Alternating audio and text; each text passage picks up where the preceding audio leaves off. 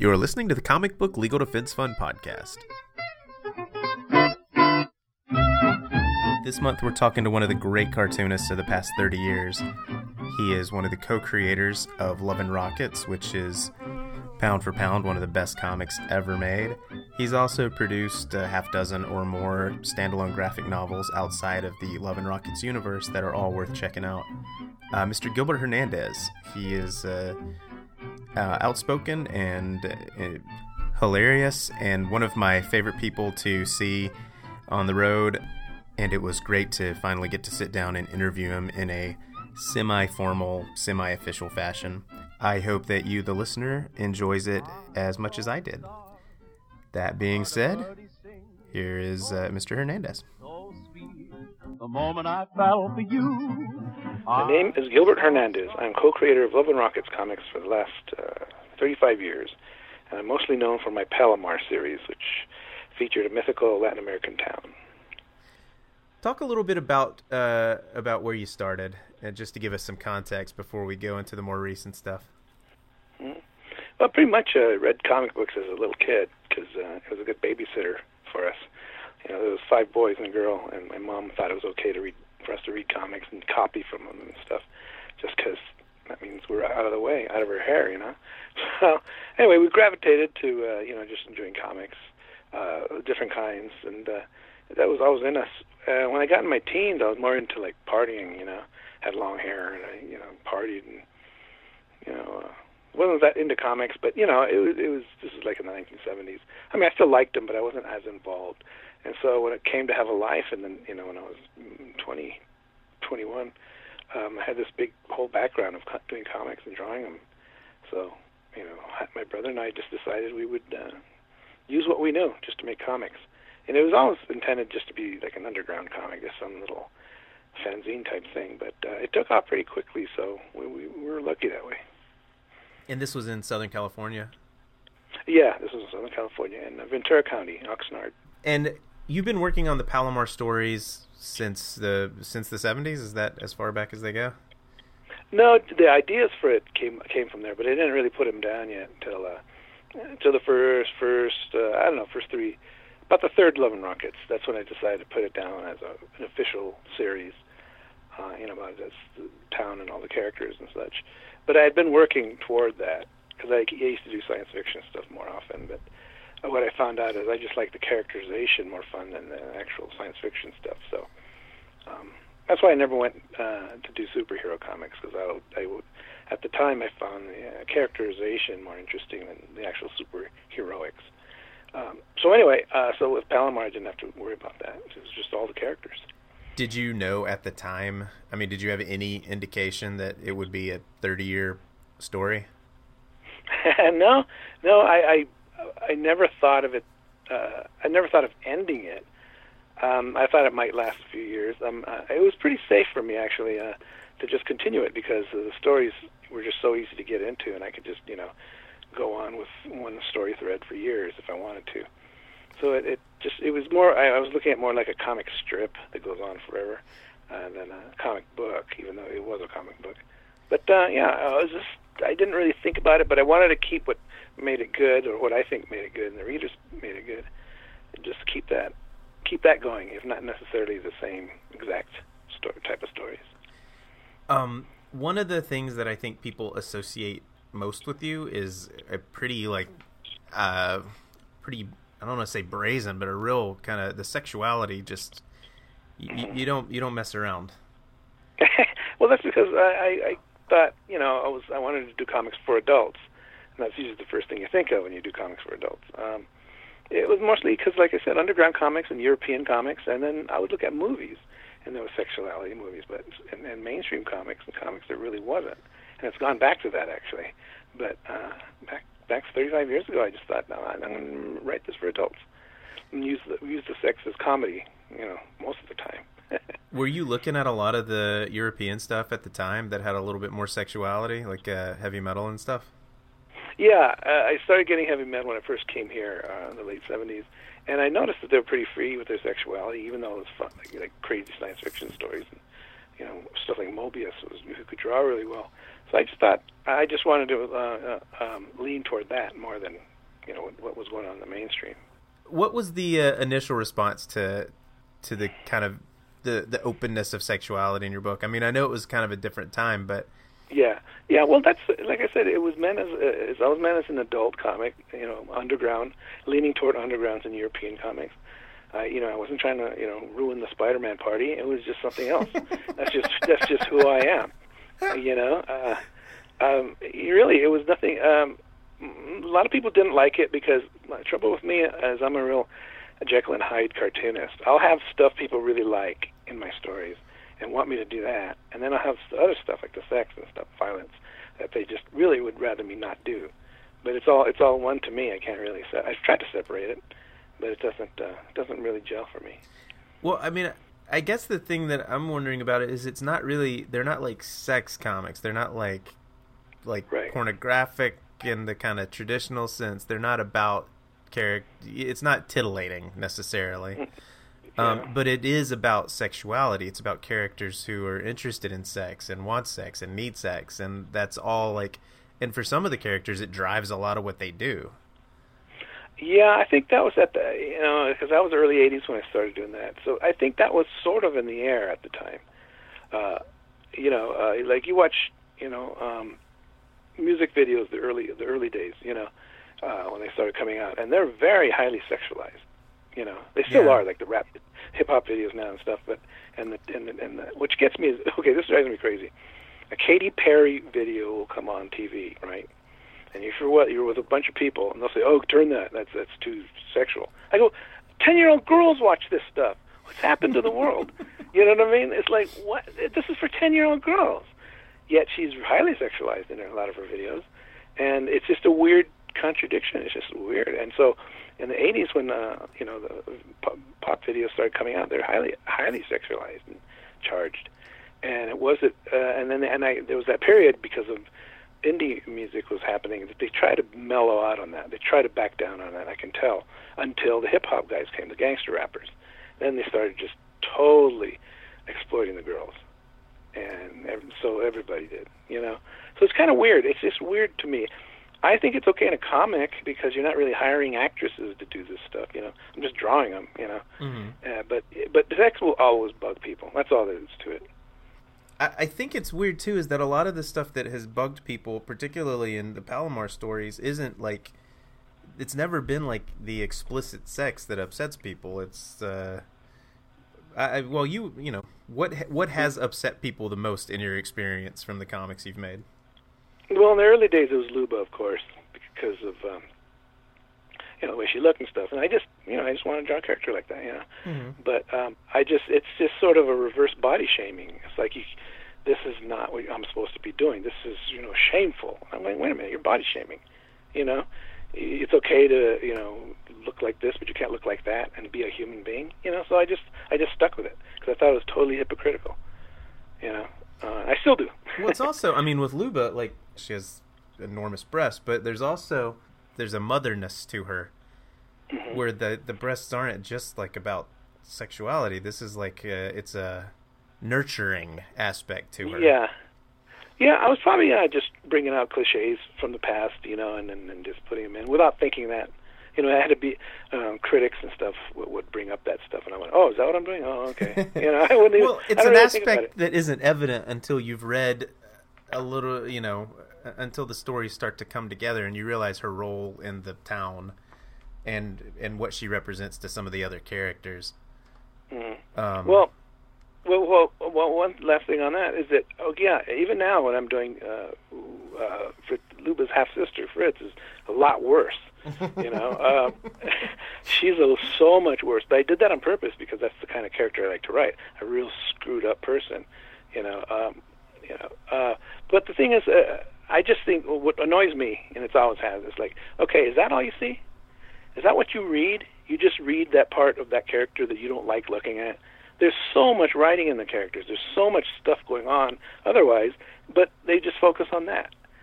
And they point the finger at me, saying, well, all I do is focus on that. I go, no, you're just focusing on it. Because it's all about different characters and their children and the adventures they have and all that stuff, It's really just a hypocritical thing. So the reaction to Luba going back all the way to the original stories, that it was, you started getting a blowback right away? Oh yeah, right away. And I expected it because I've always heard that. I mean, look at a woman in a movie, let's say. It's a woman that looks like that in a movie. Almost always is a joke character. Right. They're there for a laugh. They're rarely there to sexualize people. It's always there for a gag.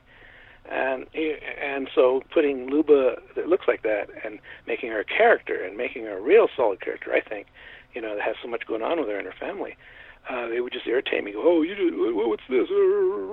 That's the trouble, people used to show people Love and Rockets. Oh, this is Love and Rockets, Gilbert Stuntz. And the same reaction. They'd open up the book and they'd see a picture of Luba, look up at me real slow, with that look of like, yeah, okay, and then look back down and close it. I mean, I experienced that so many times. And I'm thinking, there's stories there. I'm spending, I'm putting my life into these stories, It's crazy. But it's not going to change because people are just uptight about sex. Well, yeah. In the more recent years, the standalone graphic novels that were, I guess they're the fiction from Palomar. They're movies that. Oh yeah, a couple of them are. Well, they're actually, yeah, they're the character. Luba's half sister Fritz is an actress, and I wanted to put her stories in Love and Rockets, but Love and Rockets is so short. There's not a lot of pages in there. I wanted to put what was more important in the book. So I had in the back burner all these stories that would become the Fritz movies, as I call them. So I started doing those at first. They just take so damn long to do. I just kind of backed off. They do. They take. I would rather not do a graphic novel these days because they just take up so much time. And because I have to, if I want to put out a graphic novel, I want it to be good, and that takes a long time. So yeah. So I have those Fritz books, and those are. And that was at the time a place for me to really have different kind of stories for the way the settings for the characters and the way they dressed and what they were actually doing, crime stories and stuff. Because I never felt comfortable with that in the Palomar stories. When I started doing the crime stuff, it just didn't work for me that well. So I tried to remove it from it. Well, some of those standalone graphic novels, they feel like they're more inspired by like Russ Meyer, like they have like a grindhouse movie feel. Is that? Yeah, absolutely. There's no reason for me to do a serious movie because I can do that in Palomar or I can do that in a Love and Rocket story or whatever. But this was a place to do because that's another one of my great influences is B movies growing up. I love B movies and monster movies and grindhouse and. That's the kind of stuff. Of course, I like a serious film, but to actually emulate that, like, because that world is gone now. They keep trying to bring it back, but it doesn't work.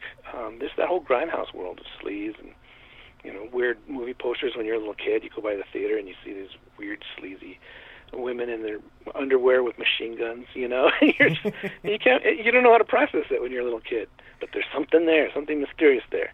Then later on, you see the movies and they're trash, but the idea that could be an interesting story, it always intrigued me. Well, I like those graphic novels because they're so. I mean this with all the love in the world. They're really weird. Yeah. Was there ever any response to those where people were just like didn't know what, because they're very, very different than the Palomar stories, and there's some violence in them that's very shocking. I wonder if there was any response, and you also started doing them after people started to appreciate some of the more like literary elements of the Palomar stuff. So I think just when people were thinking of you as a super serious literary type guy, you dropped this crazy graphic novel or two on them. Yeah, it was simply to do different types of stories in different places. I'm still working on Fantagraphics, Love and Rockets. To lately, I've been really pushing, trying to make it, a book for serious stories, for characterization, and just to leave it at that. Whereas the Fritz books and other books, I'm just weird. I just like weird stuff. That's besides the B movies and Grindhouse when I was growing up.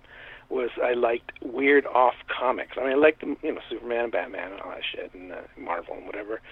And whatever you read as a kid, which everybody took seriously, but there was always smaller companies that just put out weird shit. And every once in a while, I'd get a hold of it.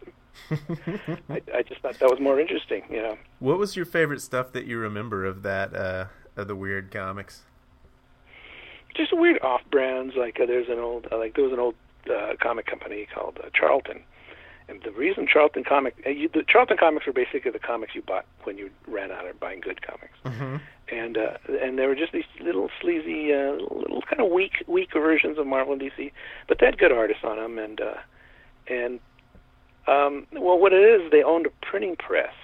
They actually owned a printing press. Because they used to put out songbook magazines with song lyrics on them, like Song Hits and Hit Parade and those. And that's what they do. Well, with those old-time printers, they had to be rolling 24 hours a day.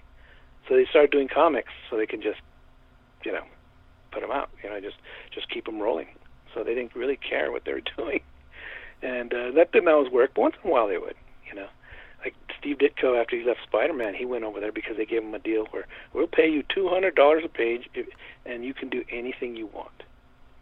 Because, in those days it was that flexible because they needed to keep them printers rolling. Mm-hmm. So anyway, and so they would put out weird little odd comics, and there was just weird, like there's a series called Classics Illustrated where they adapted badly, usually serious novels and put them in comics, and a lot of them turned out to be sleazy. Just the art, and they would just take the more sleazy elements and focus on that in these books. So I really like that, And then later on the Undergrounds, which is, I thought we're all going to die, when Crumb and those guys came out. But I was still curious. Did you follow any of the Ditko stuff? Because I see a little bit of Ditko in your style here and there. Oh yeah, he's definitely one of my favorites. Ever since before he did Spider-Man, he was doing comics like Journey into Mystery and Amazing Adult Fantasy, where he just did little scary stories. Where Kirby did the big monsters, Ditko would do ghost stories and shit. And he was just so good at it. I just loved his art because it was, like I said, it was weirdo, creepy art. It wasn't pretty like Superman or something. And then he, later on, and then he was doing that for that company Charlton. He did a character called Captain Atom. It was a superhero, but it was creepy. Mm-hmm. It was really creepy.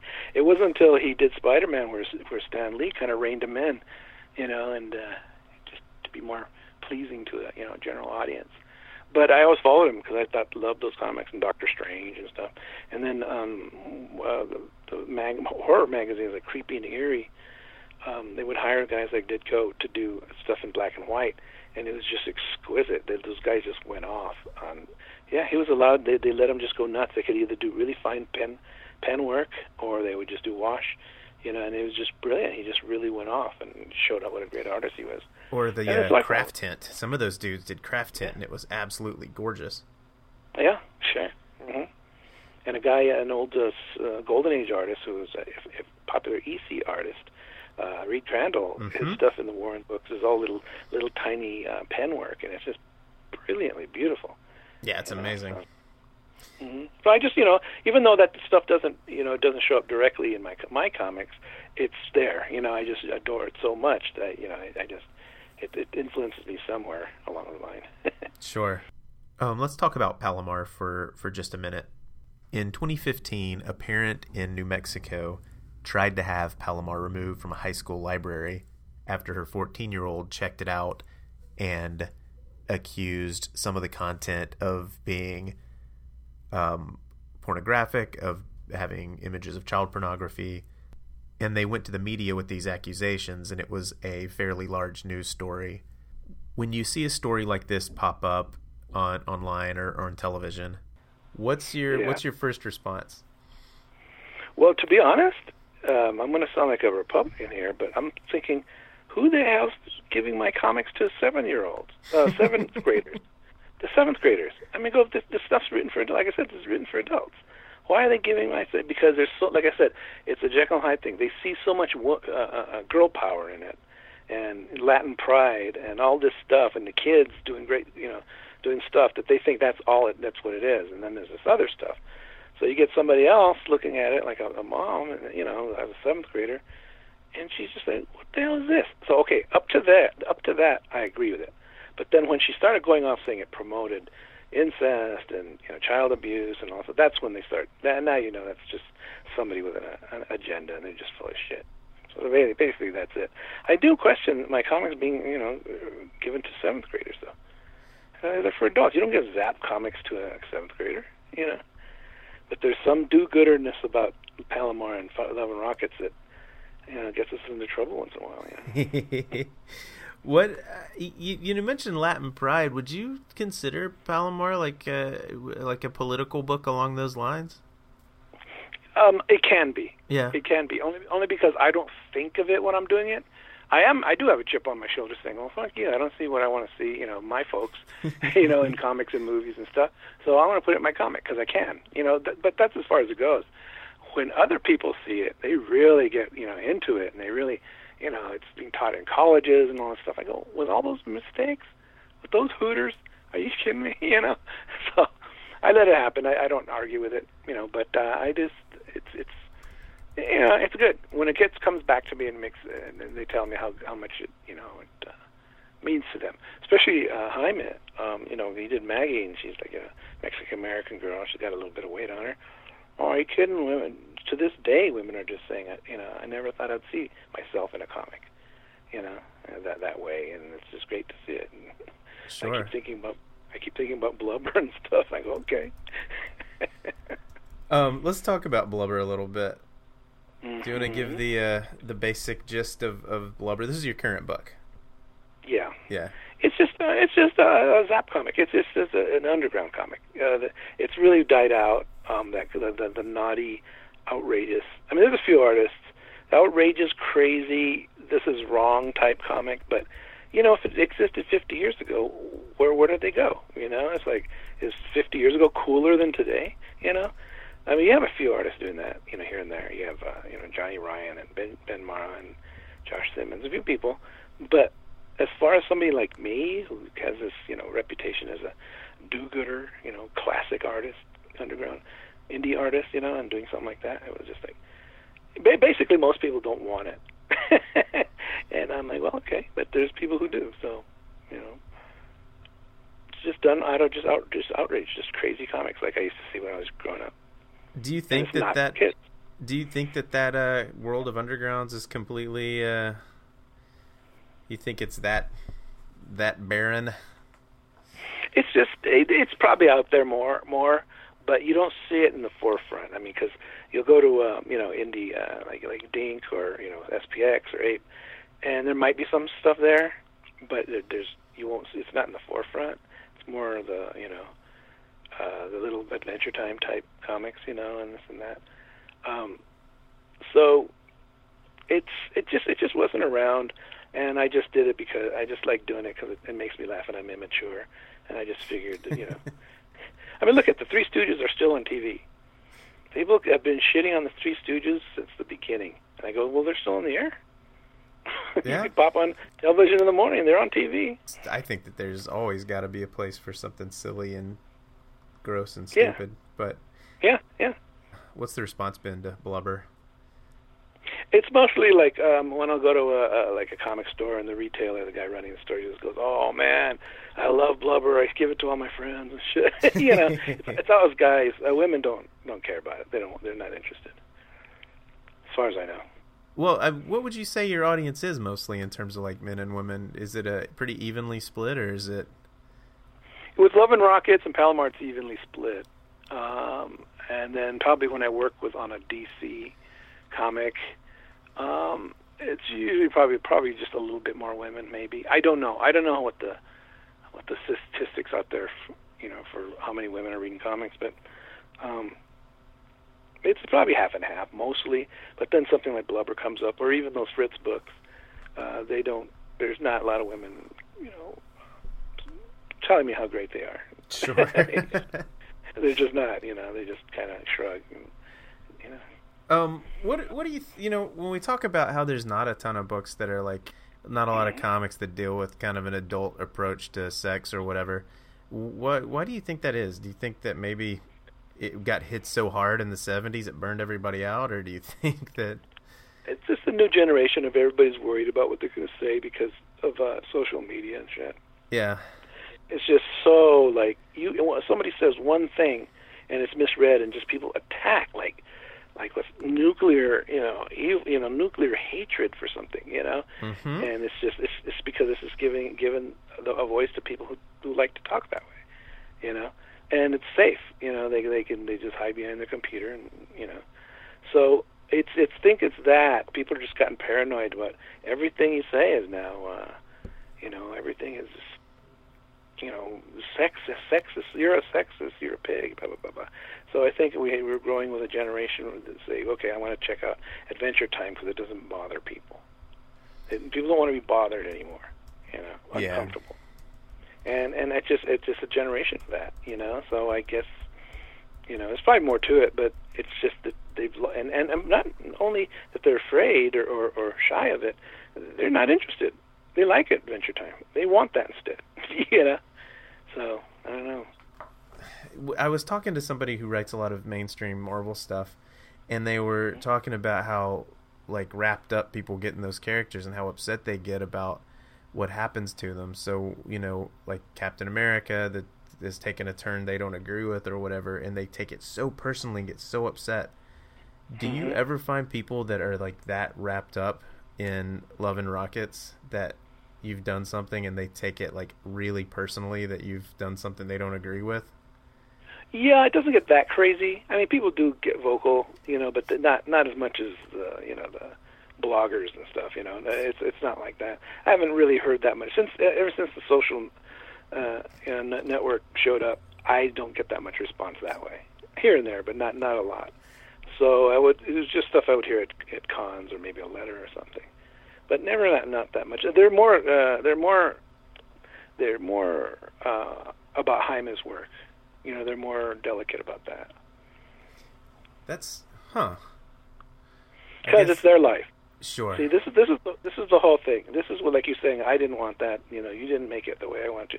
Now we've come to a point also of this super narcissism of where you're making the comic about them, and if you don't do it right, I'm going to let you know. Right.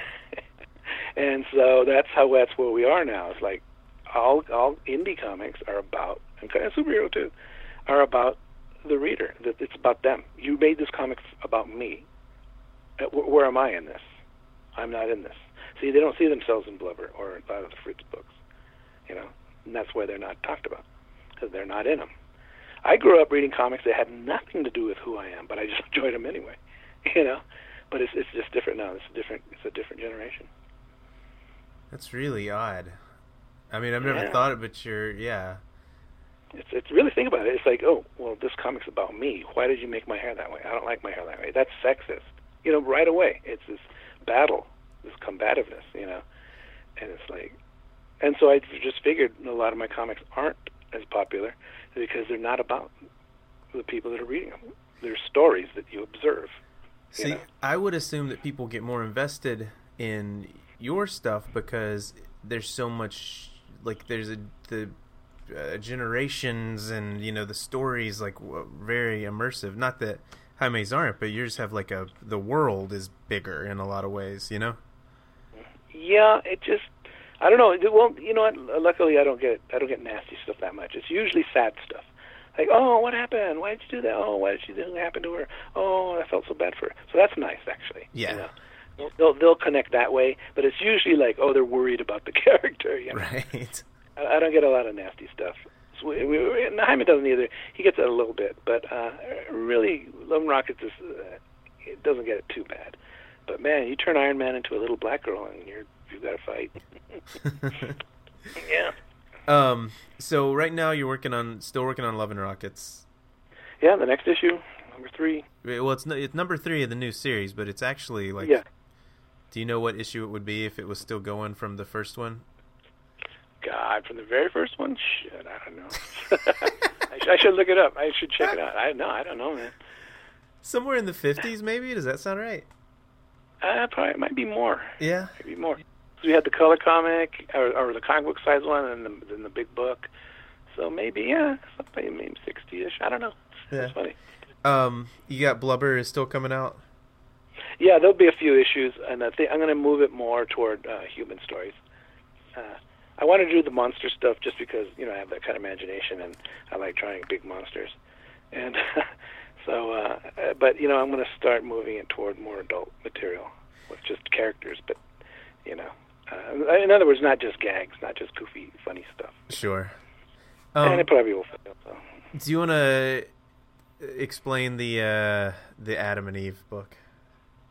The little. Oh, that was just something to get noticed, to rankle the Christians. That was just because it was right before Blubber, and I was thinking, I've always liked the package of these little small books. Like if you get books in Italy or Mexico, that they would put out their comics in like little books that just had 2 panels on a page, you know, kind of like manga. And I always liked those because I got a few of those, and I just liked that as a package, this cool little pocket package. And I always thought about doing that, but there was no reason to do it.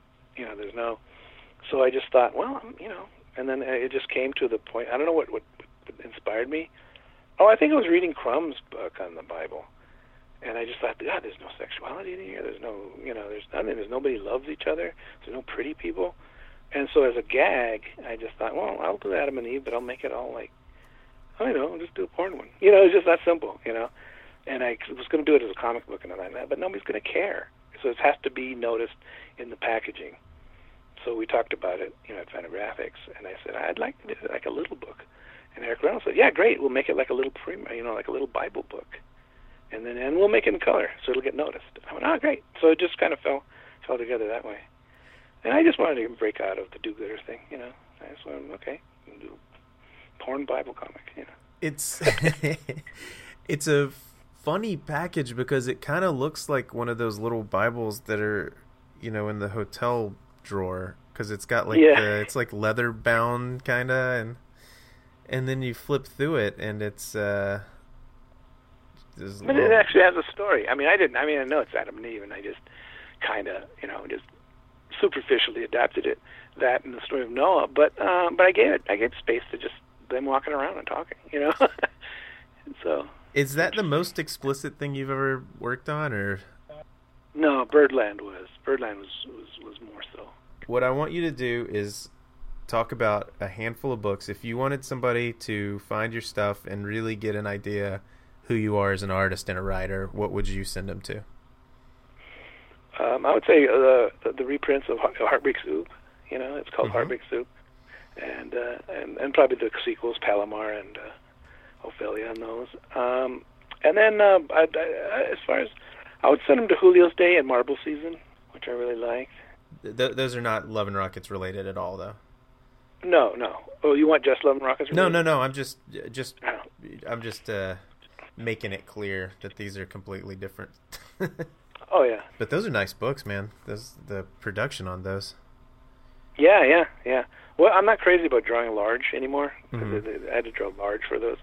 But I thought I like Marble Season just because it was a nicer side of my childhood, you know. Sure. And then probably the first Fritz book, Chance in Hell, even though the last page doesn't belong in it. Probably that story. And pretty much those. If they want to see me, who I am as an adult, you know. Oh, and you did a couple of books at Vertigo too. Oh yeah, I've done it. My first graphic novel was at Vertigo. It's called Sloth. Mm-hmm. That was my first one. That was tough, man, because I'd never done it before. And it was a funky size. Yeah, it was a weird size, weird cover, and everything weird. But it was, and I had an editor, because normally I don't have an editor that closely with my graphic novels. So it was just a little weird. That was tough. I just had to learn. It was a learning experience. Gosh, if you look at your shelf of everything you've published at this point, that's a lot of books. Yeah, at this point, yeah. That's a pretty solid library. Cool. Thanks for talking to me, man. I really appreciate it.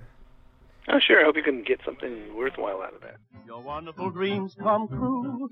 A newborn feeling had me reeling. I said to myself... Big thanks again to Gilbert Hernandez, and I encourage anyone who is not familiar with his work absolutely to check it out. He is, without exaggeration, one of the great talents in comics today. The CBLDF podcast is donor-supported and also made possible with a grant from the Gaiman Foundation. We always appreciate your donations for this and for our other program and legal defense work. You can find out more about the Comic Book Legal Defense Fund at cbldf.org, or check out any of our various social media feeds, all of which are under CBLDF. My name is Alex Cox. I'm the editor, producer, and sometimes host of this podcast.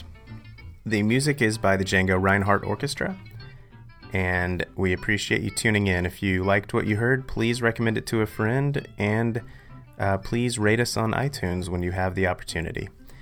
Thanks again for listening, and please tune in next month.